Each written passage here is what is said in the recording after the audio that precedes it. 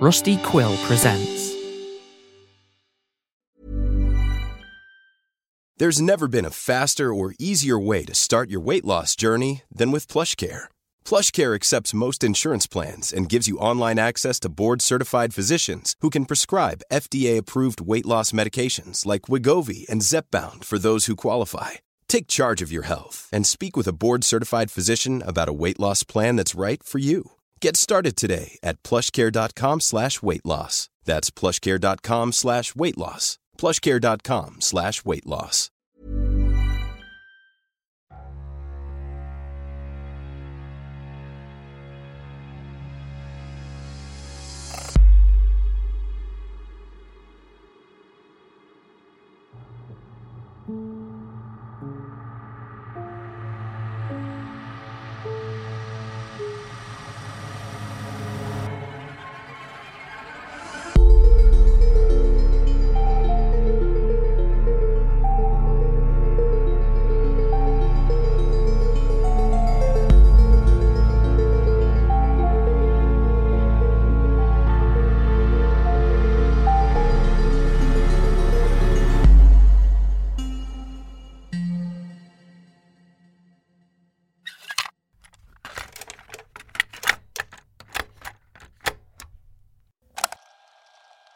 Entry number 005. Original exchange is dated March 15th, 2003. Author is unknown, but this appears to be a statement, an excerpt of an inpatient evaluation at the Riverside Institute. Recording by Cole Weavers. The problem started when my family got a puppy. It was a Labrador and we named her Bella. Pitch black fur with eyes that were far too human to belong to a dog. God, the way that Labrador used to look at me. Chin turned down, whites of its eyes showing all glassy and teary-eyed. And if you accidentally said the W-A-L-K word in my house, there was no possible way you'd escape the guilt of Bella. Admittedly, she was adorable, although she was also a bit misshapen. In fact, we began to call her Perogi, because of the way she looked when she lay down and the complimentary grunt as she did so, as if she were a 50-year-old father of 4. Family dogs always pick one person in the family that they really bond with, and so she became my dog, despite it being my mother who'd picked her out from the farm litter and walked her every day. Now, while it was my mom who walked her, when it came to food, I was the easy mark. The one Perogi could manipulate in a matter of seconds with those eyes that were far too human to be hers. I don't care what anyone says. Your family pet knows enough to know who to bug when they want to walk, and who to bug when they want food. If I was eating, Perogi wanted a bite. It started off cute enough. One bite for me, one bite for you. But as she grew, so too did her appetite. At first, we thought it was the farm dog in her. Growing up those first 10 weeks in a litter on the farm, having food thrown into a trough like those puppies were a bunch of pigs, and having them clamber all over one another just for a bite to eat. It's common to see that in dogs you get off the farm. They barely breathe between bites, and she always wanted more. But Perogi was different. Hungrier. And she'd let you know just how hungry she was. I swear I could hear her try and enunciate the words. One bite for me, one bite for you. It became a mantra. I heard it over and over in my head. One bite for me, one bite for you. Every time I ate, I would feed Perogi, and likewise, whenever Perogi would eat, so would I. At first it was only human food.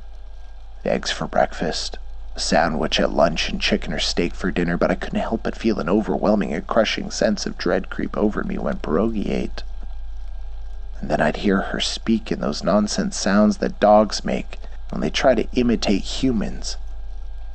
But then looking at her eyes that were far too human to belong to a dog, I would hear the words in my mind in a voice that felt like it wasn't mine.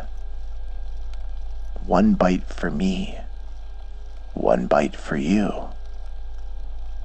I'm by no means a particularly proud man, but I couldn't help but feel shame as I knelt down and grabbed handful after handful of her kibble and shoved it in my mouth. But I just wasn't able to shake the feeling that something horrible would happen if I didn't. It didn't help but to convince me further that as I crunched the hard kibble between my teeth and I looked at Perogi, that her mouth was open just slightly and the corners were pulled back in what I could only see as a knowing grin. One bite for me, one bite for you. The words rung through my mind as Perogi panted, staring into my eyes with her eyes, which were far too human to be hers. One bite for me, one bite for you. One bite for me, and one bite for you. One bite for me, one bite for you. I ate and I ate until I was desperately thirsty. My mouth was drier than it had ever been before, and so much so that when I went to swallow, it felt as if I had forgotten the way to do just that. That's when I began choking on the insides of my own throat. My eyes bulged, and I looked about for answers to my dire state frantically, as if I'd forgotten the most common-sense motions and actions to solve the simplest human needs. And Perogi sat on her haunches, her lips pulled back in that sickly dog smile as she panted. In front of her sat a slimy bowl of water. A few pieces of kibble bobbed about its surface, and little bubbles of saliva clung to the edges. I was so thirsty I plunged my face in, hardly waiting for any other thought to cross my mind, and as the warm water hit my tongue, I heard the words again. One bite for me, one bite for you. That's when I knew it wasn't my voice. It wasn't the whispers of my own voice in my mind, it was someone else's, something else's. One bite for me, one bite for you. Perogi quietly chomped at the air, her teeth clicking slightly together, no sound but a tiny rush of air left her thin lips. One bite for me, one bite for you. As soon as my thirst was quenched, my stomach growled and spasmed in the pain of hunger. My mind could make little to no sense of the things I was feeling. One bite for me, one bite for you. I could feel my belly bloat as the kibble I had eaten swelled and expanded with the water I desperately gulped, and despite the pain and physical knowing that my hunger could not be my own, my mind was filled with the words, one bite for me, one bite for you. And so I ate, and Perogi just smiled and panted and sat on her haunches watching me eat. I thought it would stop when I was away from Perogi, but it wasn't Perogi. It couldn't be. She wasn't the voice in my head. She was only a dog. I knew that. I knew she was only a dog, and still I couldn't help but count the days as I chewed my lips in hunger till Perogi would die. And then maybe the voice would stop. But that didn't work either. That didn't work.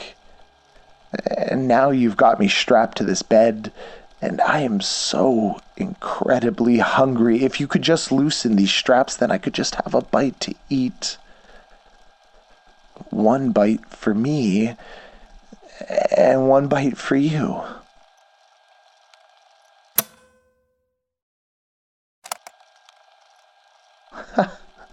It always amazes me how far folks will go to try and pass a story off as real.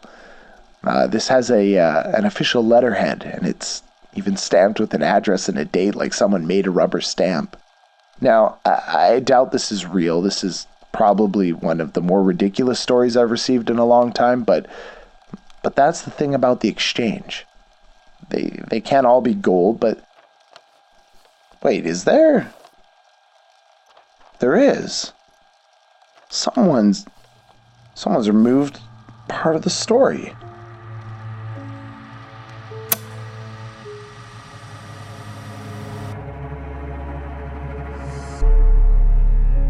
Tiny Terrors is an anthology horror podcast produced by Pulp Audio and licensed under a Creative Commons Attribution Non-Commercial Share-alike 4.0 international license. This episode was directed by Cole Weavers, with sound production and editing by Mike LeBeau. This episode featured Cole Weavers. To find additional information or to join our Patreon for additional content and ad-free episodes, visit our website, www.tinyterrorspod.com. Follow us on Twitter, Instagram, and Facebook at Tiny Terrors Pod. Or join the Pulp Audio Discord by clicking the link in the description below. Rate and review us on Spotify and Apple. And finally, thanks for listening.